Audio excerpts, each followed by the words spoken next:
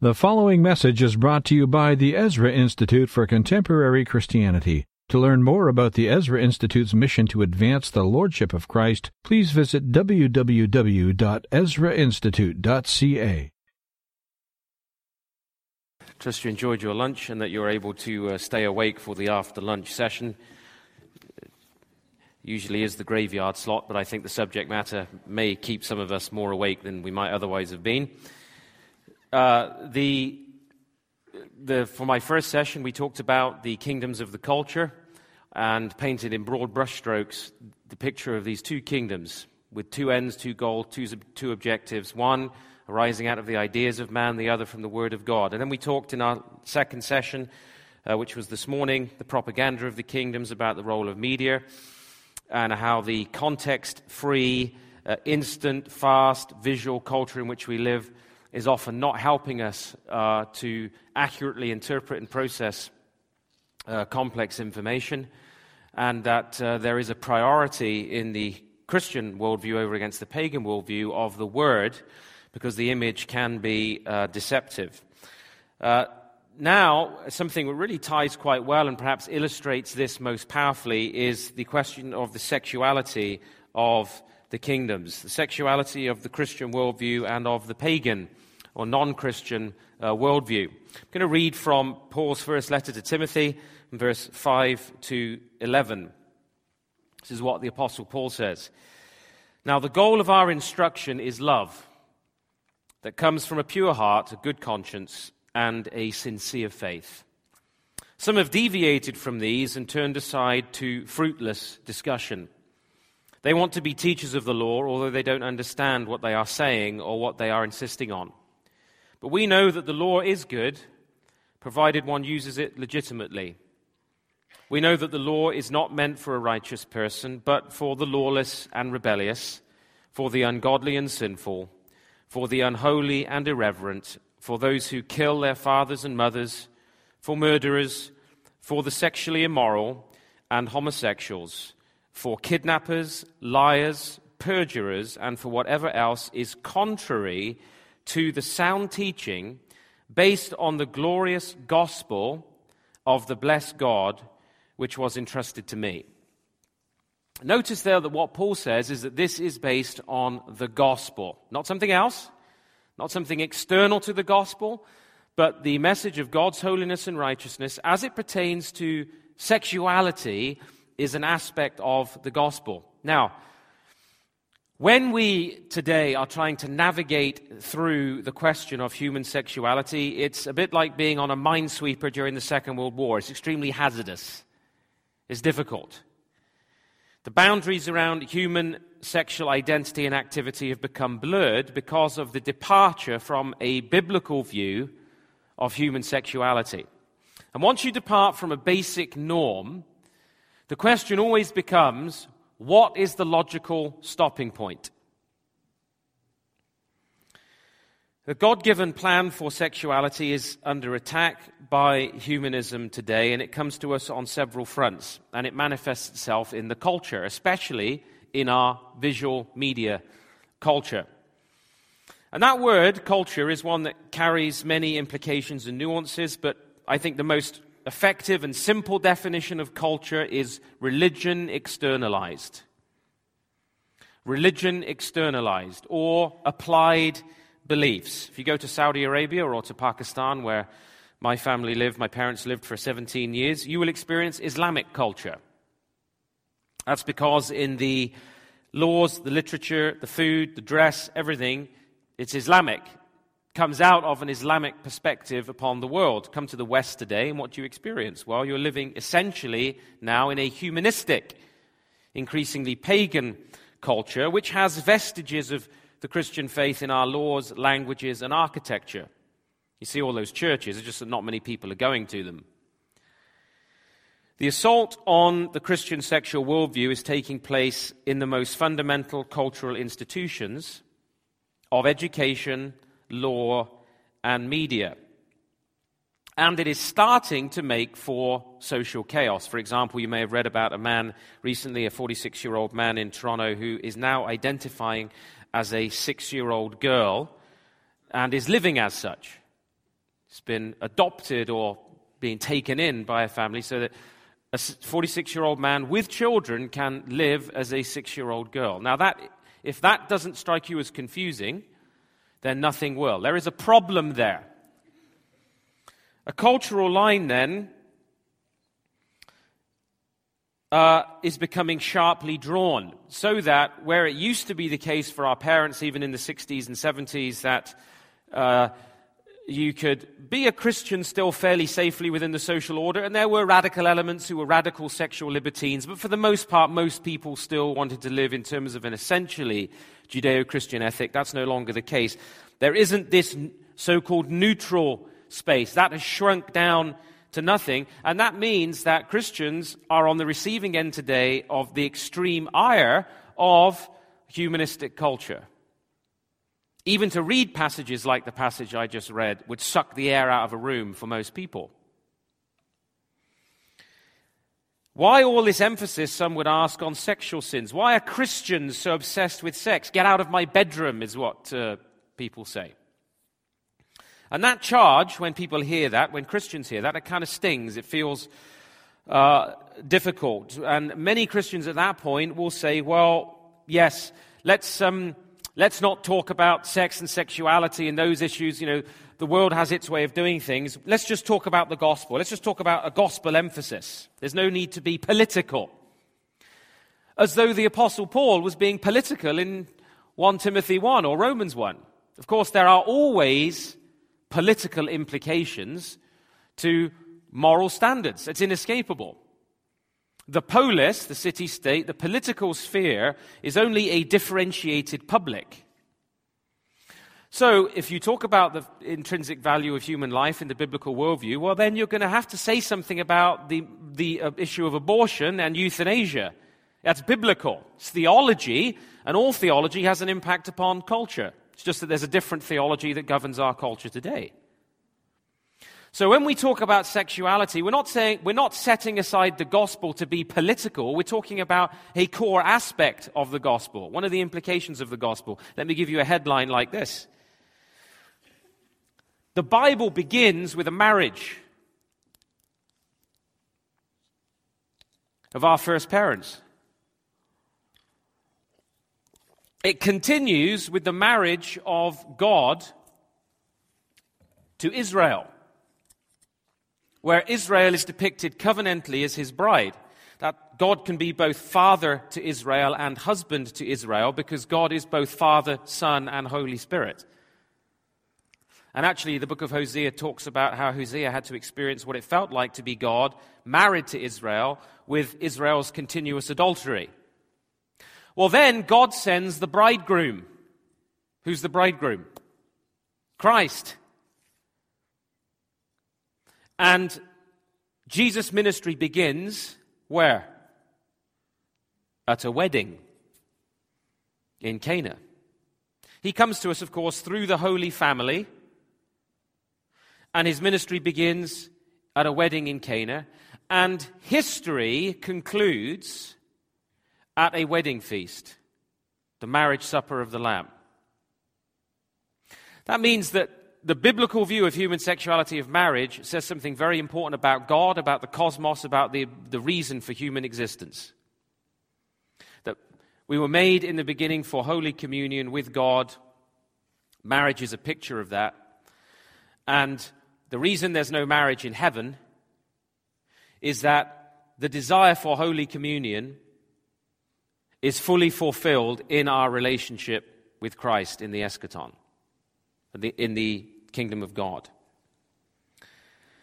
That's the last things. Somebody asked me what the eschaton is. It's the last things. It's the final realization of the kingdom of God. So, when people say, well, let's just focus on the gospel and not talk about this other stuff, they're actually surrendering the gospel even when they don't realize it. The proclamation of the gospel doesn't begin with Jesus and what he said and did.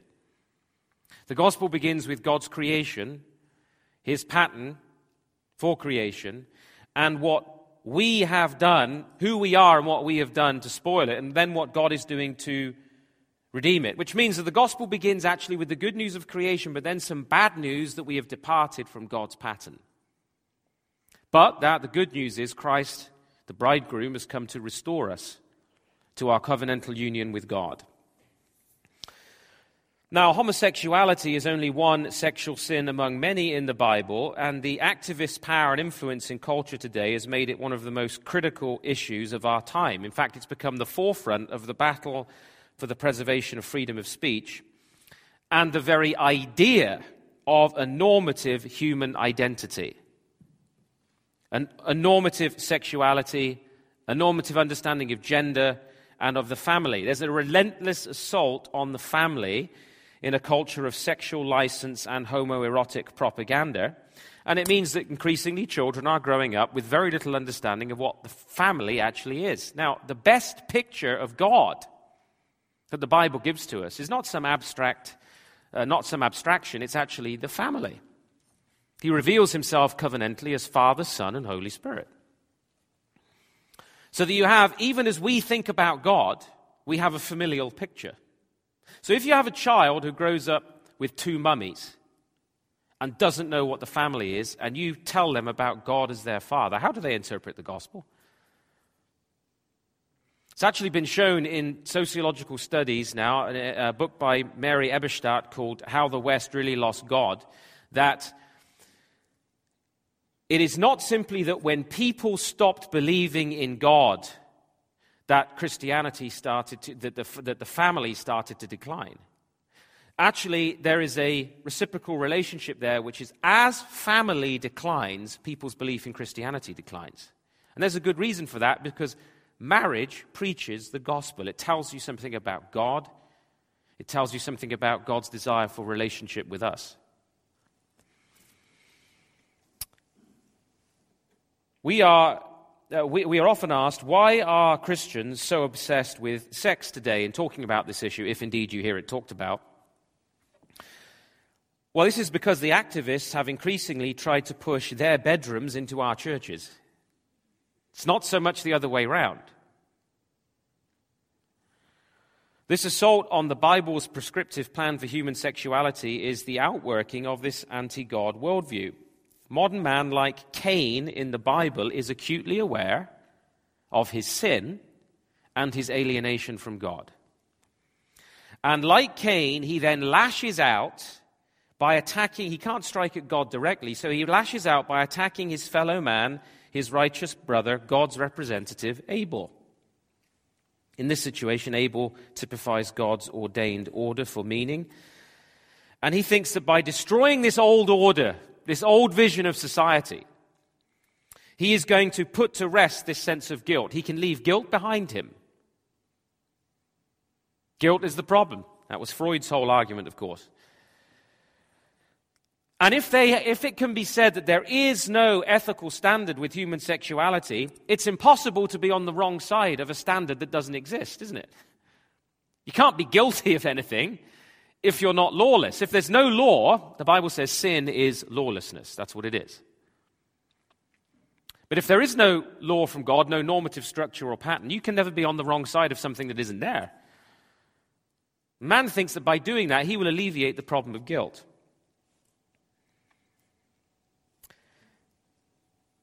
So let's consider for a moment the way our culture is being educated with respect to human sexuality. Many people, including Christians, have accepted the notions of gender identity and sexual orientation uncritically. You should never refer to gay marriage, for example. That's an oxymoron. But people use the language. In fact, in media appearances, I refuse to use the term gay at all. It's a perfectly good word that's been co-opted to mean something else. I had lots of aunts called gay back in England. It used to mean happy. Queer is another word that's been co-opted to mean something else.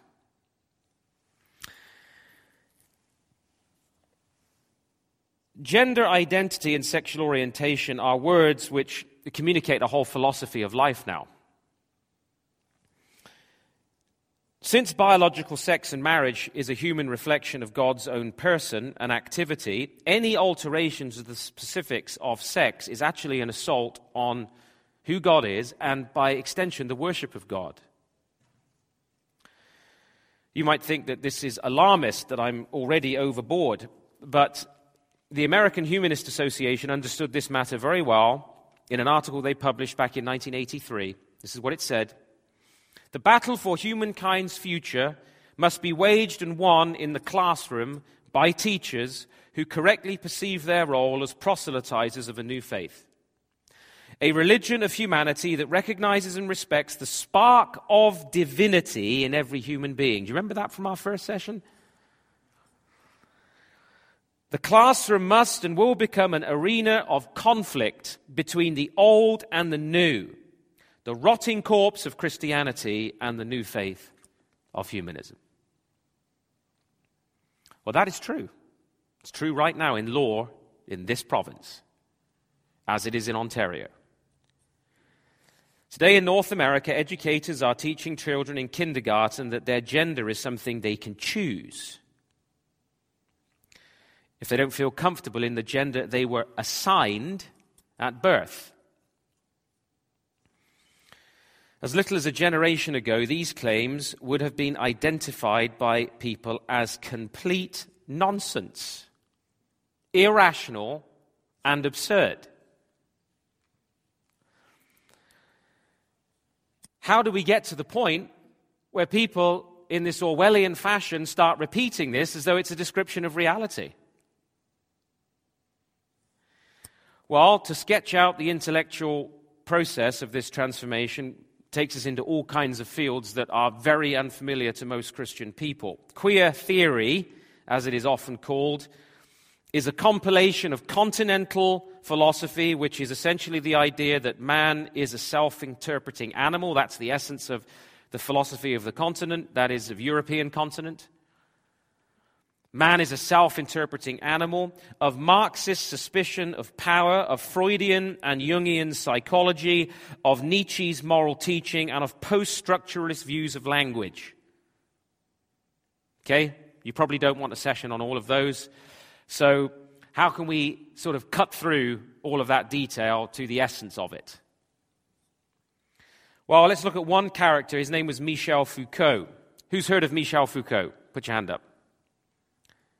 Just 3 or 4 of you. Okay, he is the most cited scholar in the humanities today. He was himself a homosexual, and I wouldn't even want to go in from this pulpit to discussions about how he actually lived and behaved.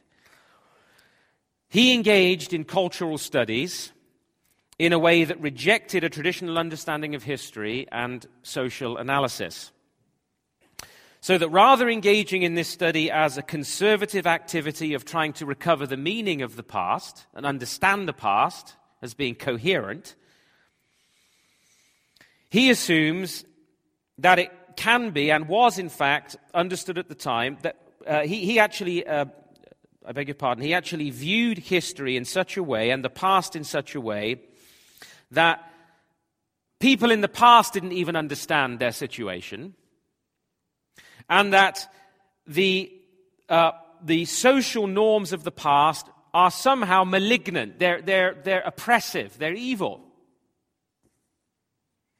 And that many of the people engaged in them didn't realize that. The people living in them didn't even understand their own times, according to Foucault. And so he sought to disrupt their self-understanding, and therefore our understanding of ourselves today. In other words, he made social activism the purpose of his scholarship. So the purpose of doing history and sociology was no longer to recover the meaning and order and sense of the past. It was to use it as a tool to change the future. By questioning the basic comprehensibility of the past, even to those who lived at the time, he charges them with simply preserving a power structure, he says, of an arbitrary worldview as if it were foundational. In other words, as if it were true. So he says that the Christian norms of the past were an arbitrary structure of power relations that was seen as foundationalist, That is, they were viewed as if they were true, when in fact they were just arbitrary power relations. That's what he means by foundational. So he breaks ranks with the idea that the past should shape the present. He doesn't think that the normative family of the past should in any way govern our thinking about the family today. His logic was this: if all reality is simply a social construct, then why should social constructs of the past prevail in the present? In other words, what he was saying was, normative human sexuality, gender, marriage, these structures of the past are not real. They are merely social constructions that have to do with power and how people relate to each other in terms of power relations. It's about domination and power. If they're only socially constructed, why should we have any loyalty to them today, to those ideas? In 1983, Foucault, in an interview, made it clear that he endorsed Friedrich Nietzsche's radical views of self-creation. Now, this is important because I hope this will take your mind straight back to our first session. Man creates himself. Man's idea is going to define, as his own God, what humanity is, what human sexuality is, what human society is. Man is going to create himself. Self-creation. And he criticized existentialists like Jean-Paul Sartre and the New Agers. He says they suggested they'd gone awry because they'd introduced this idea of authenticity, i.e. that, well, all that's important is that you're true to yourself. Foucault criticized that, and he said, in fact, there was nothing within or without to which one had to be true. When you create yourself, you're not to be limited by anything, not even the genitals you were born with. Don't be limited by anything. There is no authentic self. You can change and discard selves like wrappers from sweets, from candy. This construction, he says, of the image, of this idea of man, was about aesthetics. It was about image, you see. Aesthetics. Appearance. Not morals. One's only concern should be to fashion a self that was a work of art. So you make yourself as a work of art. And if you're 46 and you want to wander around in a dress and tell people you're a 7-year-old girl, that's your artistry. You are creating yourself. Because those who promote Foucault's agenda deny that the world is God's creation, they deny that there is a predestined meaning or foreordained pattern in the universe of any kind. So long as this remained an esoteric view, that is, as long as it was just sort of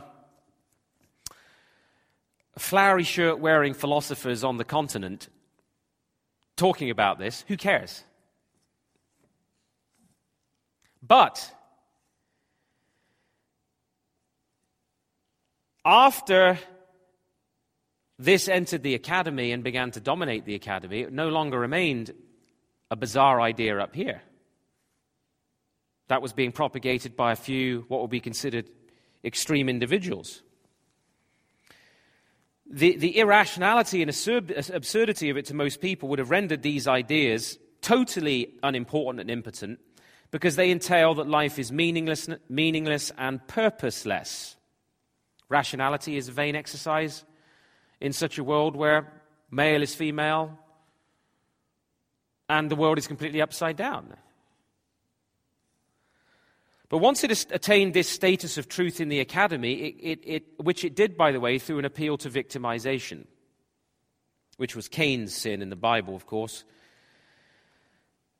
Victimization is the idea that all one has to do is to paint your desire, to paint yourself as a victim in a society of power relations. It divides up society into the oppressor and the oppressed.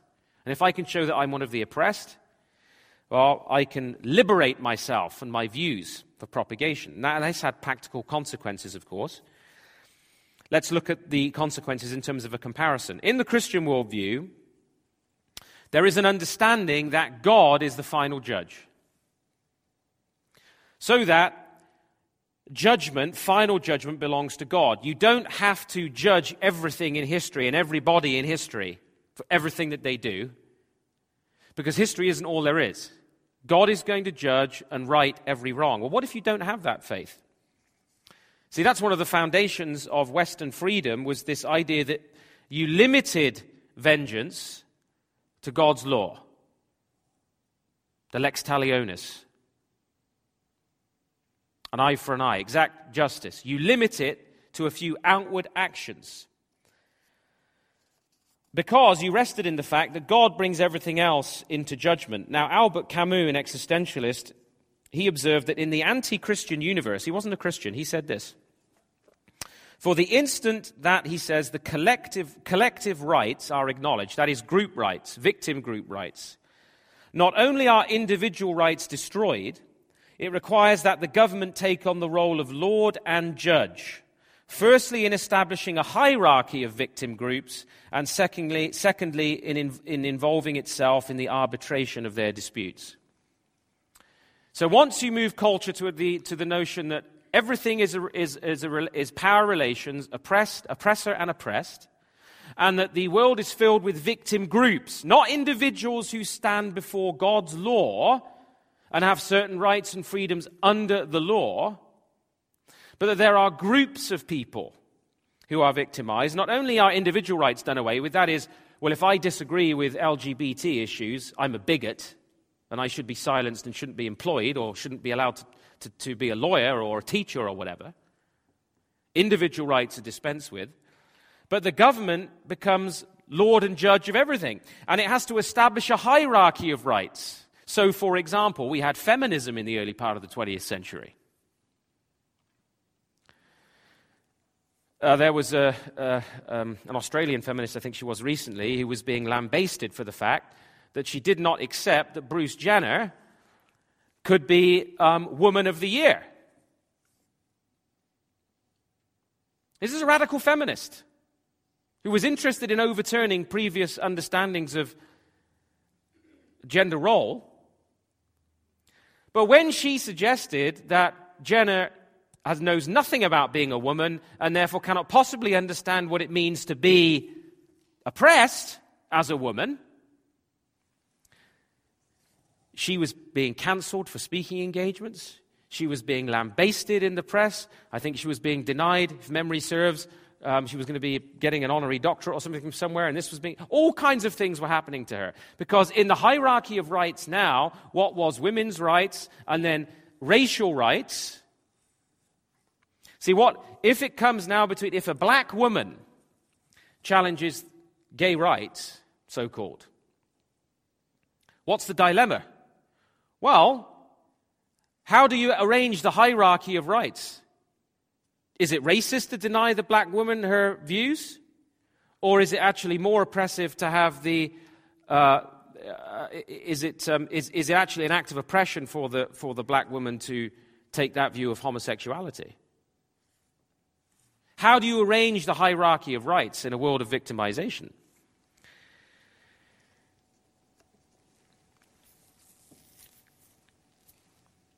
Many Christians have actually been deceived into actually thinking that the agenda of social justice must be a good one, because the word justice is a good one. And surely our Christian forebears were interested in justice, especially the proper treatment of women, which, by the way, came with Christianity because the first witnesses to the resurrection were women. And in that culture, a woman's word was worth half that of a man in a court of law. And then Christians were, of course, interested in the treatment of blacks with respect to the slave trade. And so Christians think, oh yeah, social justice, that's good, isn't it? And then they end up finding themselves thinking they're working with neutral assumptions about justice, which are anything but neutral. God is not morally neutral, neither can his church be. So the social justice movement, which has infiltrated the church, makes an indiscriminate appeal to equality in broad categories that include race. And by the way, in Christianity, there is no such thing as race. There are people groups. There is only one human race. Races are a Darwinian concept. All man are from one blood, Paul says in Acts 17. There is one human race, there are people groups. Race, gender, sex, spirituality, religion, sexual orientation, ability, national origin, language, socioeconomic status. But those things are not equal. Never mind comparable. Racism and sexual discrimination are abhorrent because they treat people who are image bearers of God as though they're not.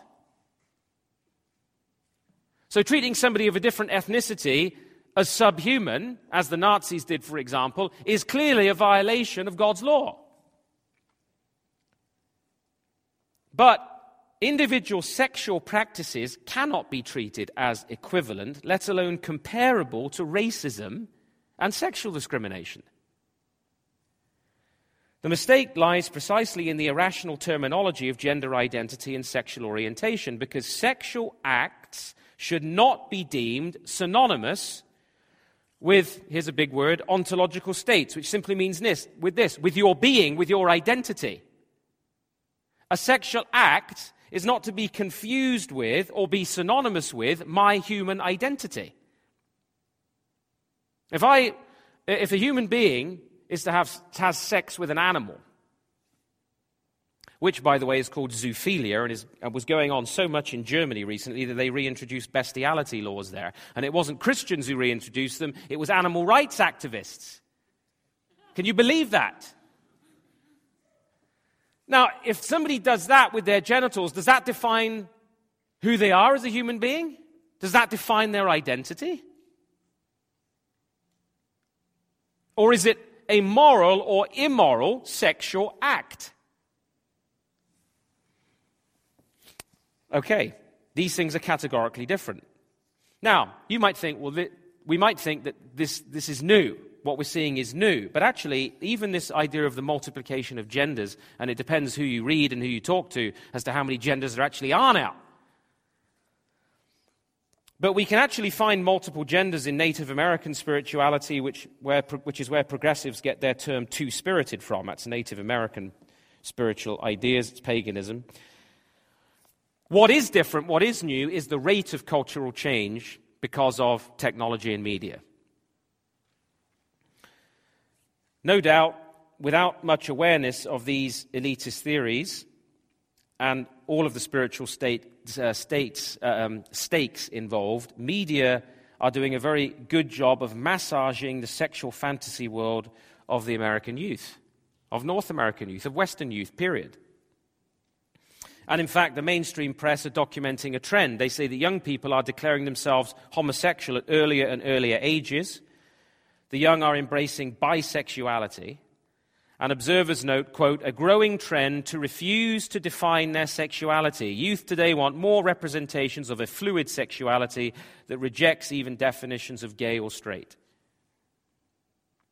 So that we are having instances now in the West where men who are saying they identify as women are stripping down in women's locker rooms and showers. And there's nothing that can be done about it if they say, well, I feel like a woman. I am a woman. You've got no right to deny my psychological reality. So it's all very well being LGBTQ friendly if you're a woman until you step into your shower at the gym and you find a man in there whose chromosomes are different from yours as well as his genitals. I hope this isn't too graphic. I'm just speaking the truth. Sex, then, is a central issue for the gospel, for Christianity, for family, for social order. More central than many are ready to admit. Peter Jones, my friend and colleague in California, Dr. Peter Jones puts it this way. He says, clearly God is interested in sex. Otherwise, why would Satan be so passionately committed to its deconstruction? So it's not new, but the rate of change is new. Now, there's another aspect to this. So you've got these Foucauldian ideas in sociology. You've got the transfer of these ideas through media. You also have the politicization of these issues, which is why it's difficult for any Christian to stand up in an environment like this and speak about it, because it's as though you're not talking about the Bible, but we are. We're talking about the gospel according to Paul. I said earlier that culture is applied beliefs of a society. That includes its laws, its political structures. Politics and law are subservient to culture because they express the culture. And in this rage against the kingdom of God that we're seeing from the other kingdom in our time, our enemies of the gospel, they understand you don't need to control politics to force cultural change. You don't need to control politics. All you need to do is control the culture. Politics follows. It will follow suit. Christians have often resisted involvement in culture. They've said you can't legislate morality. What they mean by that, of course, is that you can't make people moral by legislation. You do shape their understanding of the world, actually. But the reality of the situation is you can only legislate morality. All law is the legislation of someone's morality. Somebody's view of the good, the true, and the beautiful is legislated. You can only legislate morality. By the law, you don't make people moral, but you do shape their understanding of the world. Law cannot be neutral any more than education or politics. Now, Karl Marx was disappointed to learn this when the workers of the world failed to unite and seize all the means of production, because, broadly speaking, they were inheritors of a Christian culture that taught respect for people's property, the family, and the church. So he wanted political revolution, but he ran up against a problem, the culture. Well, under the influence of people that you may or may not have heard of, like Antonio Gramsci and others in what is called the Frankfurt School of Philosophy, these radical academics began a movement that today we call cultural Marxism. Cultural Marxism. They noted the failure of Marx's efforts, and Gramsci recognized that what was needed was not, first of all, state coercion to change the Christian order, but a cultural takeover that undermined it, supplanted the Christian values of Scripture with a radically different morality, identifying the oppressed and the oppressor groups in society. And then justice means getting the oppressors and making them the oppressed. So you turn tables. This especially concerns sexual morality. You know, it's amazing reading the philosophers. It truly is an amazing experience to read Western philosophy, because most of their concern is sexual freedom. They can dress it up in whatever intellectual gobbledygook they like, but their objective is almost always, I want to do what I want, sexually.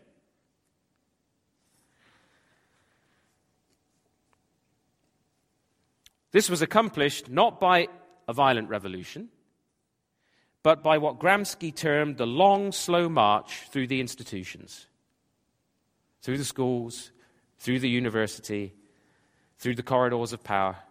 That is where it began.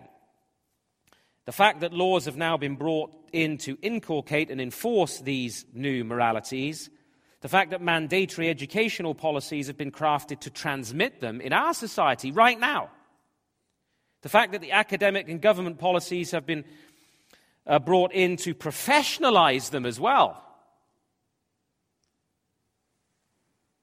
This is a part of professional culture, is evidence of Gramsci's march through the institutions as having been largely successful. As goes the culture, so goes the law. So goes politics. Now, what mustn't be missed in all of this, is that this sexual liberation is not just a matter of sex. It is a matter of the rediscovery of a different religion. It's a set of different religious assumptions. It isn't just a matter of what people want to do sexually. It's a different set of religious assumptions. Pagan religion promotes a particular view of sex. They are ultimately interconnected. Sexuality and religion have always been, deeply involved in one another. Radical feminists speak of the need to change our consciousness. which is seen as a spiritual transformation. While the modern justification for sexual liberation in the popular forms in our culture has been done in the name of civil rights, its ultimate legitimization proceeds from very ancient ideas in religion. Charles Pixton, a radical Anglican priest, sets the tone in his book, The Divinity of Sex. He says, "Sex is the spirituality that reveals the sacramental richness of matter." Sound like gobbledygook to you? No, he's a pagan believer. This is what one reviewer said. He forsakes Christianity's transcendent God for a neo-pagan pantheism with the distinction between creator and creation collapsed, and sex, the religious experience of choice. So sex becomes and is a religious experience within paganism. It always was. You slept with the temple prostitutes. Fertility cults. In his new look Christianity, beds become altars, altars become beds. It's a religious idea, sexual liberation. It's actually sexual slavery, not liberation, but that's what it's called. Pagan theory seeks the justification of sexual license and choice by the elimination of any sense of guilt, and pagan sexual practice, by overturning creational norms, seeks to demonstrate and embody the truth of pagan spirituality. In other words, sexual perversion expresses a major theological commitment of the pagan worldview. It's not just a superficial footnote. Pagan religion at its deepest level promotes the deconstruction of normative, monogamous, heterosexual relationships and the normalization and idealization of sexual deviancy. That's the very nature of paganism, religiously. So it's not a shock that as we've abandoned Christianity in the last 60, 70 years publicly in our country, steadily, that now we're having a radically altered understanding of sex. This stuff doesn't just drop out of the heavens into society from nowhere.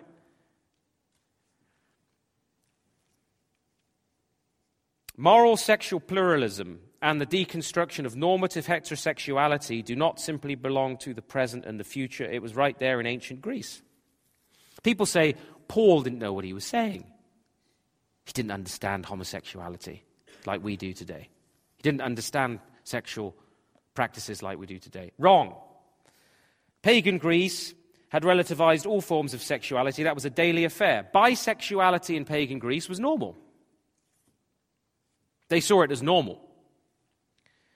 Such notables as Socrates and Plato considered pederasty, that is the love of young boys by mature men, the highest form of sexuality. When Paul was writing Romans chapter 1, Nero, the emperor, had married 2 men.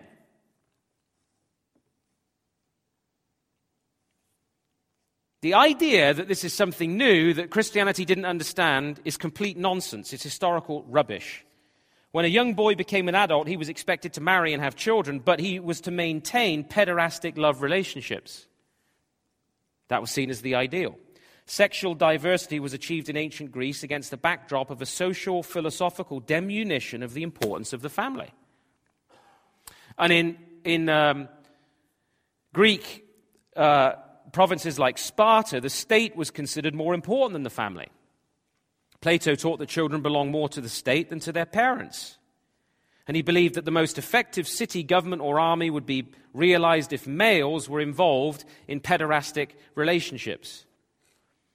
So the family, actually as an institution, wherever it springs up, inhibits the power of the state. Because it has a certain independence, self-governing, governs its own children, teaches its own children, resists the absolute power of the state. Not only that, it reinforces heterosexuality and it models gender differences and roles.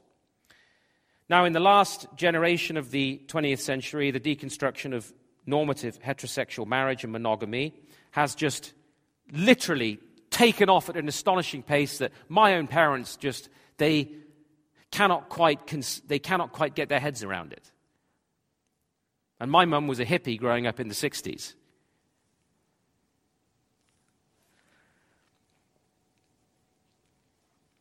The family is threatened today. Divorce is everywhere. You know, the Prime Minister of Britain, David Cameron, recently said in an address to the Conservative Party that a child taking their exams today at the age of 15 or 16 is more likely to own an iPhone than to have a dad. That's where we're at. And this has led to confusion amongst the young especially. No one wants to live, of course, in the ruins of that deconstruction. So you have to have a new paradigm, a new construction that gives so-called liberated sexuality social acceptance and spiritual significance. Why do you think that the homosexual movement wants marriages performed in the church, wants homosexual bishops and clergy and everything else? Of course, nothing to do with the Spirit is really new. So future-oriented social engineers have one eye on the past. And from that past, from all parts of the world, time and again, come this pagan ideal of sexual androgyny. That's the original pagan idea. The androgen, neither male nor female, or bisexual. And that is the essence of homosexuality, of course, because the homosexuality, by definition, is anti-woman, it's anti-female, and this is something that the feminists don't want to talk about. It's so much so that in Toronto, there has to be a Dyke March as well as the Pride Parade. Because there is an extreme hostility. There is homosexuality expresses hostility to women. It's a rejection of the female. It's misogynistic in its character and nature, inescapably so.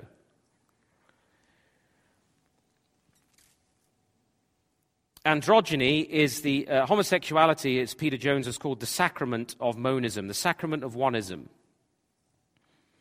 It is the essence of androgyny. The male plays the role of both the male and the female. And this has been commonplace throughout the pagan cults of the past. One of the greatest experts in the history of comparative religion, Mircea Eliade, he argues that androgyny as a religious universal or archetype appears everywhere at all times. Religions with the myth of a bisexual creator are to be found in ancient Mesopotamia, the Indo-European world, the myths of the Australian Aborigines, the African tribes, South American Indians, and Pacific Islanders. From a bisexual creator, then, flows the religious ideal of a physico-spiritual androgyny, and it's usually expressed in worship of a goddess, which again makes sense because God covenantally reveals himself as Father, and it's going to be against that. It should come as no surprise, then, that the revival of pagan religion in our day is accompanied by the reappearance of pagan ideas about sex. In other words, homosexuality is not biological destiny. Its extension and acceptance are not merely part of a democratic urge for civil rights. It has deeply religious overtones. Whether the individual practicing homosexuality is aware of it or not, a particular religious commitment is involved in that particular theory of sexual practice. How's the church reacted to this? Well, I won't comment on this because of my time, but if you go onto the Ezra Institute's website, my latest blog there is called Discerning the... What is it, Stephen? Spiritually discerning the redefinition of marriage. And it's a discussion about what the Anglican Church, the worldwide Anglican Church, is doing right now, and how the way the bishops are approaching this, and the way they've uncritically adopted the language of queer theory, and the way the church is surrendering on this issue. It's across the board increasingly.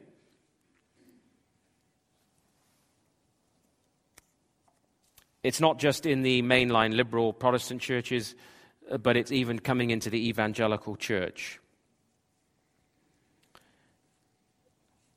The blessing of same-sex unions actually, biblically, is an act of blasphemy.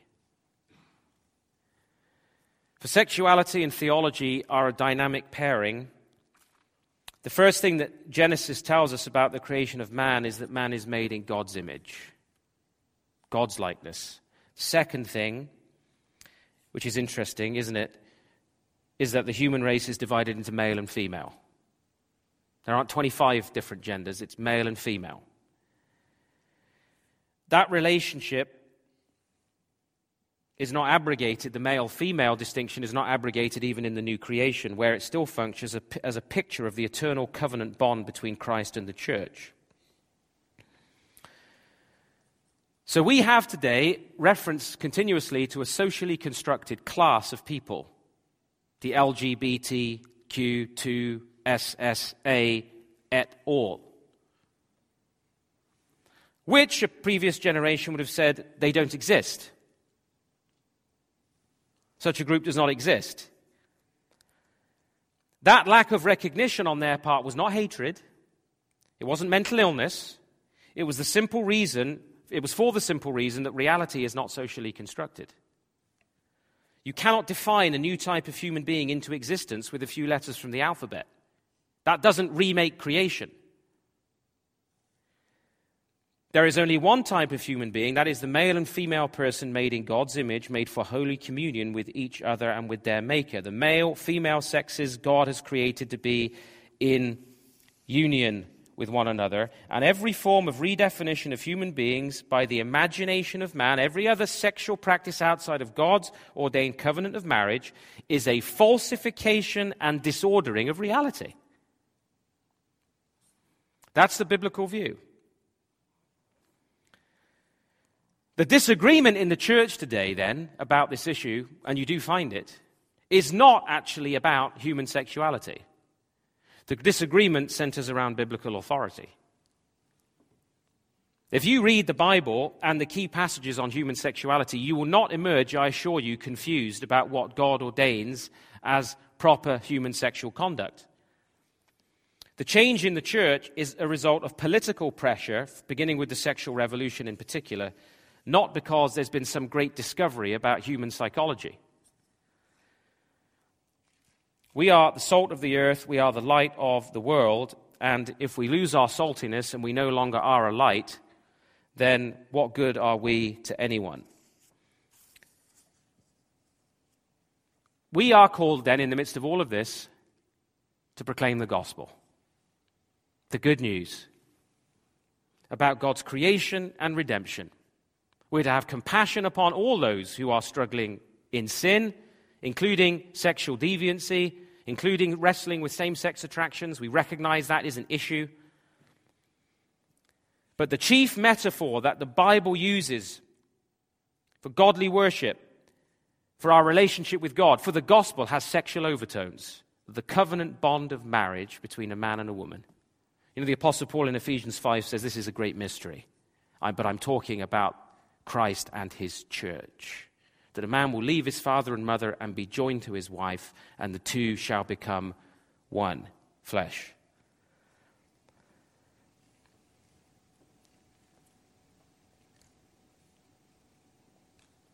The beauty of the gospel is actually depicted for us best in a functional marriage relationship. In marriage, there is a leaving by the man to cleave to his wife in a covenant commitment, and it's consummated by the interpenetration of sexual union, where the two again become one. So you have male and female distinguished, and then the two become one without losing their identity in the union of marriage. And so the creation account protects against the distortions of bestiality, homosexuality or lesbianism, the transvestite and androgynous confusion, because God distinguishes things. And Jesus fully endorses the Genesis account of marriage, introducing his teaching with a quotation from Genesis 1:27, and he concludes his teaching in this way in Matthew 19:4-6. What God has joined, let no man separate. What God has joined, let no man separate. There is a unity, but not an indivisibility. Our culture today is trying to separate what God has joined socially and ontologically, but is also trying to join what God has separated. It tries to separate what God has joined and join what God has separated. And so marriage in Scripture is sacred and hallowed. It is a blessing. The problem in the church is not that we talk too much about sex, is that we don't talk enough about it and its real significance and meaning and beauty and glory. as God has made it to mirror something about his own relationship within himself in the Trinity, the interpenetration of the persons, and also of his desire for holy communion with us as human beings.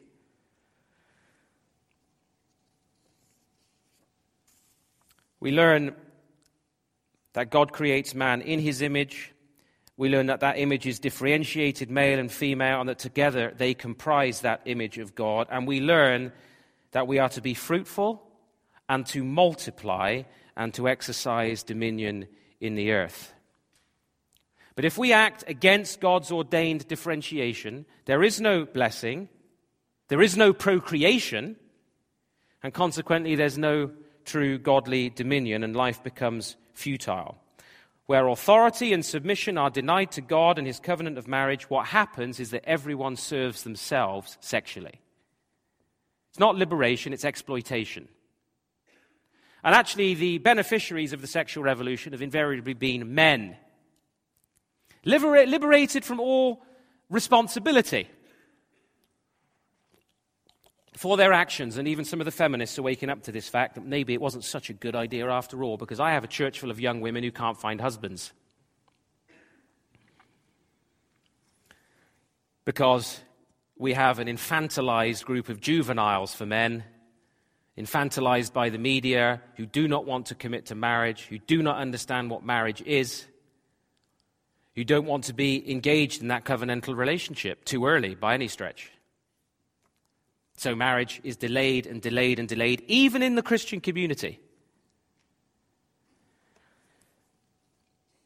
Marriage is a blessing, and when we understand the biblical picture of relational intimacy within diversity, we can begin to understand the sanctity and joy of sexuality as a reflection of the community of love in the Godhead.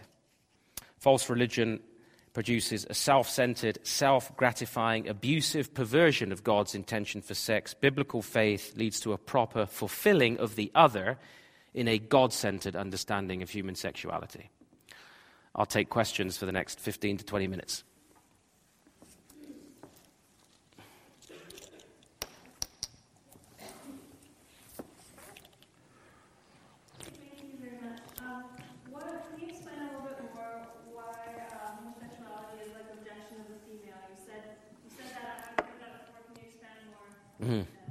Sure. Well, homosexual, obviously homo means same. So intimacy there is pursued with someone the same as yourself. Hetero means different. So a homosexual practice is obviously a rejection of the other, of the female. Now, I understand that there will be people who feel that as they've grown up, they've only felt attracted to the same sex. I understand that. We can talk about how the whole idea of same-sex attraction arises. But homosexuality as a way of life and as a practice is a rejection of woman. It's a rejection of the female. And homosexualist culture rejects true femininity. It doesn't like it. And this has been commented on by some social scholars and historians, but it isn't something that the feminist likes to focus on. Those groups, those who would call themselves lesbians and those who would consider themselves gay men, do not typically get on well at all. Because lesbianism, likewise, is a rejection of the male. And there tends to be a hostility between those. Other questions? I'm going to keep my answers shorter because I've been asked to do that so that we can get more questions in. Yes, sir. There's nothing new under the sun. So, given your study of history, where do you feel like we're headed as a church and as a society? Well, there would be a few different responses to that, depending on, obviously, who you talk to. There are those who have an apocalyptic view of what's taking place right now, and they don't see a possibility of recovery. Many Christians will look at it and they'll say, oh, this is the end times. Paul, you see, in Romans 1, does view homosexuality in particular as an emphatic expression of the rejection of God's order. So he does identify it as something which expresses man's final rejection, the burning out of man. It's the end point of man's rebellion against God because he's now rejecting God's order completely.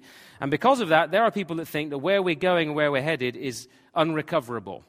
But I don't believe that. If you have a culture that kills its infants in the womb, kills the elderly, destroys the family, and denies procreation, it doesn't have much of a future, does it? That's a culture of death. So that culture will burn itself out very quickly. And I believe that the calling of the church is to be faithful to God in spite of hostility. And it'll be Christians who are able to rebuild culture within the ruins that will be left by this social chaos. Because in a sense, we today have a kind of perfect storm of massive debt in Western culture. We have a declining demography, so we have less and less children.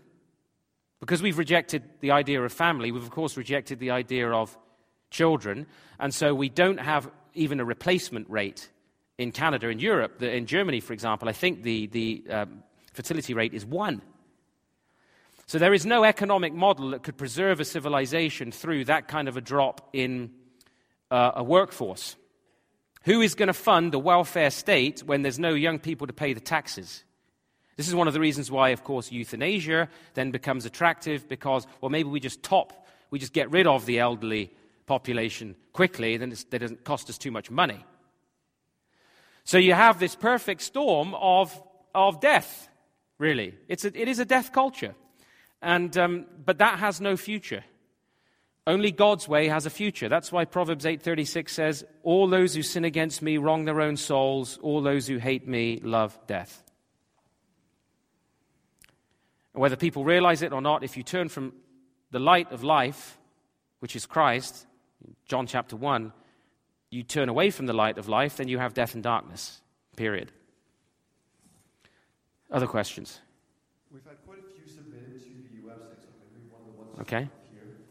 So it says, some use the occurrence of ambiguous genitalia in some newborns as a biological argument against only 2 genders. How would you respond to that? Yeah.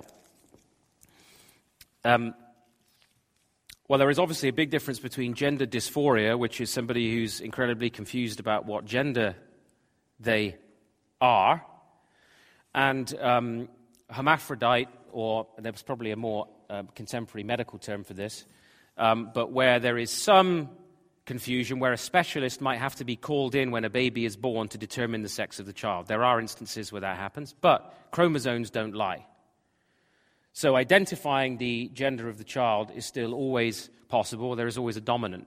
So we recognize that there are genetic disorders, because there are all kinds of genetic disorders, and some genetic disorders affect our genitals. That doesn't redefine the human person in male and female. That's a disease. It's a disorder. The LGBTQ22S, etc., and I don't always get it right, is gender dysphoria, and that has nothing to do with the question of intersex and how a specialist is going to determine when a child has got some genetic confusion there. Dr. Ted is a doctor. He would be able to answer that question probably more effectively. I think that's roughly right, is it not? Thank you. Sir. You spoke yesterday about syncretism and how it seeks to unify humanity, stating that we're all one, part of one being. And then you spoke a lot about like the primeval waters and how, as humanity, we're turning away from this idea of God's authority and sovereignty. And then you spoke again today when you were talking about homosexuality, how it's creeping into the church and being accepted because we're no longer submitting to God's authority in the way that He defines sexual relations. Do you think this idea of us not submitting to God's authority can at all be linked to this idea of like theistic evolution in any way, or if that is undermining God's authority?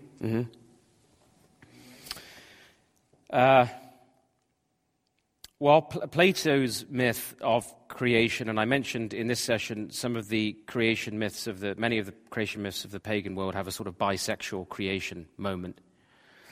And the basic unit of evolution, obviously, is the individual. It's not the individual, it's the population. And, of course, if you posit an ultimate evolutionary perspective on reality, then you do have at some point an undifferentiated, sexless creature, which would lead to, if followed consistently, a pagan conception of human sexuality. This is why even the theistic evolutionist is always in two minds about whether Adam and Eve are actually real people. Even though Adam is in the genealogy of Jesus Christ in the Gospel of Luke. And he's referred to as the second Adam by the Apostle Paul. Scripture everywhere assumes the historical reality of an original pair, male and female. So if you deny that, which evolution's tendency is to do, because the basic unit is the population, they might say, well, at some point, some sort of proto-hominid had life breathed into it, and he called them Adam and Eve, that kind of, I think, nonsense. You still have the problem of, okay, what's marriage?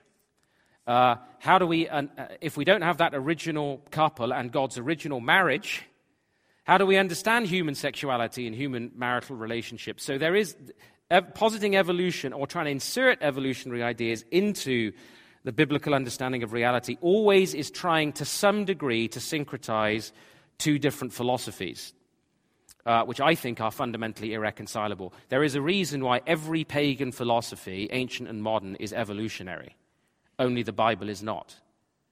Now, it would be a very strange thing indeed if this cosmological key to the universe, evolution, God should fail to mention it in the Bible.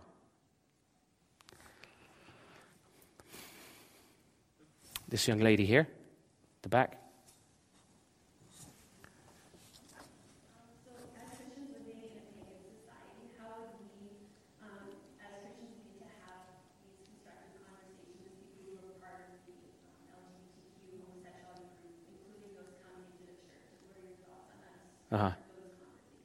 Yeah.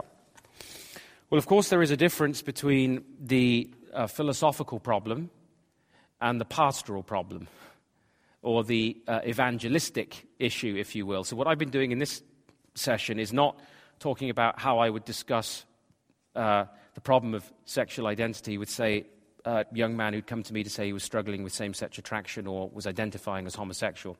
What I'm talking about is how these ideas have infiltrated and have socially revolutionized the culture. With these issues, it really does depend to a degree on who you are talking to and what they're... because obviously that group, so-called, is mythical, okay? You simply have individuals who are practicing various forms of sexuality, and they are all coming from very different places. So the radical homosexual activist is going to come at you with a very different attitude and perspective than the young lady or the young man who's struggling with their sense of identity or struggling with same-sex attraction. So with those who are trying to revolutionize the social order, we do need to address it in these worldview terms, cosmologically. We need to talk about who God is, what creation is, and how, in a sense... One of the ways to show the absurdity of this is to show that there is no logical stopping point to this form of sexual revolution. Because right now, there are powerful lobby groups that are saying, and there are psychologists that are saying, that pedophilia is an orientation. So if they become a victim group in the culture, what do you do with that orientation? I mean, it's been criminal to this point. What about those who say incest? In fact, I just read an article about the youth wing of the Liberal Party in Sweden or Switzerland, one of the two, I can't remember, so don't quote me, Sweden or Switzerland, are saying that they want the legalization of necrophilia and incest. Because any sort of sexual... any law that would limit sexual expression is just oppressive. It's arbitrary, socially constructed. It's just a taboo that we need to break through. So when you're talking to the activist, really you have to show that this overturns all rationality and logic, fundamentally. If I can stand before you and say, I'm a woman because I feel like it inside, then there is no possibility of rationality in the universe. If, on the other hand, you're dealing with somebody who is struggling, our calling is to preach the gospel. The gospel applies to somebody who is misusing their bodies in any number of different ways, including sexually. And the call on every man, woman, and child is to repent and believe the gospel.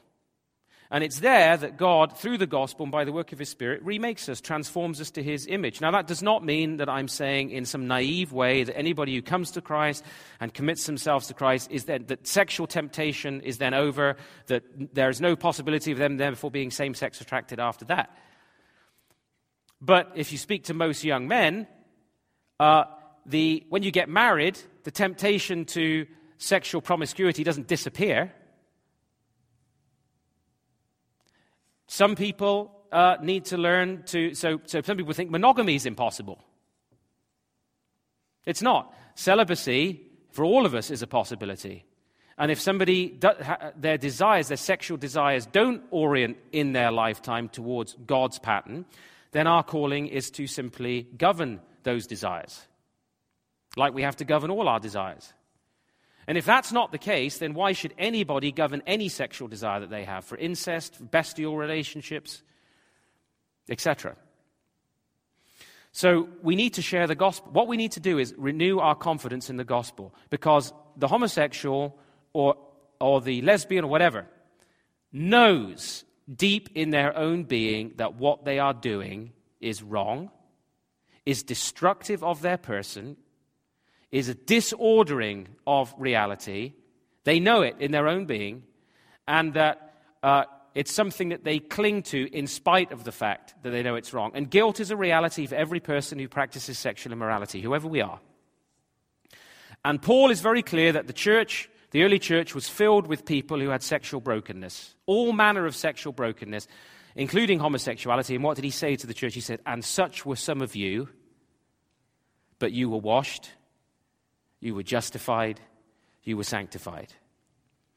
And there are, of course, professional people, professional Christian people who can help people who want to be free from those desires.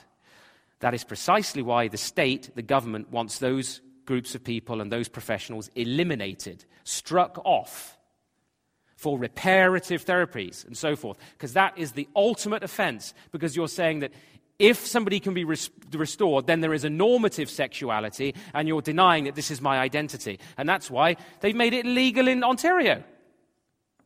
So isn't this interesting? If I want to become a woman or practice any kind of sexuality, the government will support and sponsor that. But if I don't want the feelings that I've got, they will make illegal my treatment. Do you see the contradiction there? If there's gender fluidity for everyone apparently until I don't want these feelings, and then that therapy is illegal. So we have to have a renewed sense of confidence in the gospel, that the gospel transforms people by the work of the Holy Spirit, and that we can all exercise sexual discipline and sexual restraint in our lives, and we have to throughout our lives. I'll take one last question. Along those same lines of that question, how would you go about talking about that in a school? Because you as here are teachers, and we may have students maybe from age 10 to 17 or 18 that are either transgender or LGBTQ. And how would we talk about it if we can't really talk about the gospel in a public school? Yeah, you have a serious problem. I'm not meaning to make light of your question. Educators in the state system have a serious problem because this is the new orthodoxy.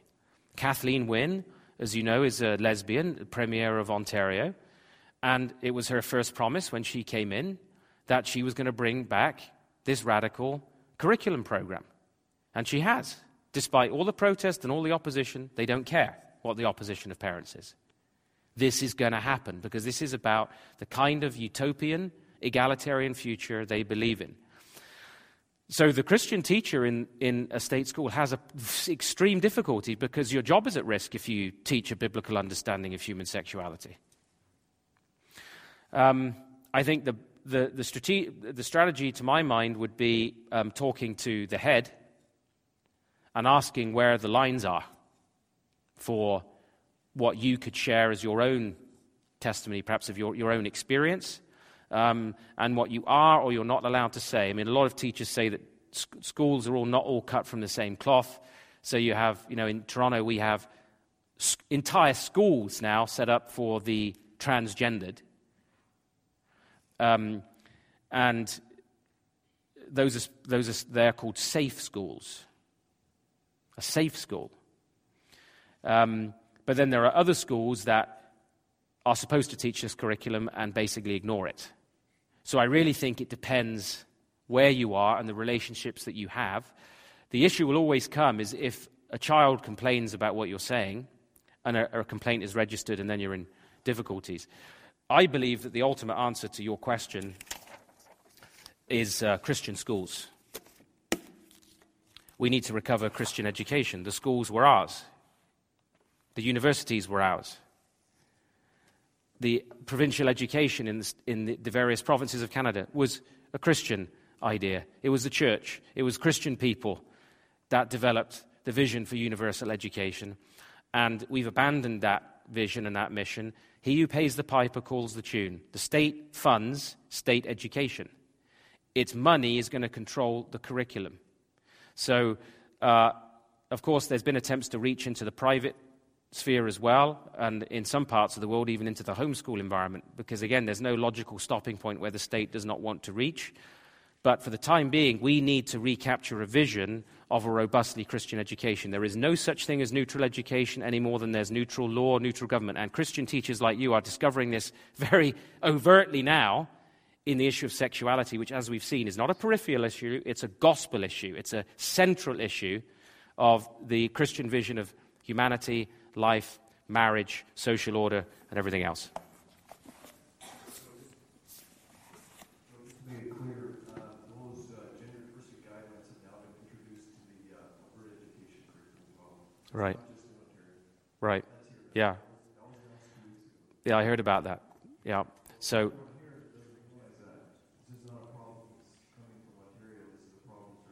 Yeah.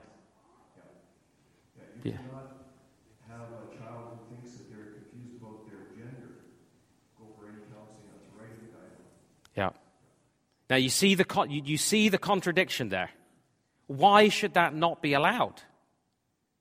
If I can change my gender identity like that at the drop of a hat and go into a women's locker room and say, tough, I'm a woman, but yet you can't receive counsel if you don't want certain desires, which have very often a very specific environmental cause that has to do with the collapse in the family that we're seeing and attachment issues with mother and father. So this is a complex issue. We can talk about it more in our Q&A time this afternoon.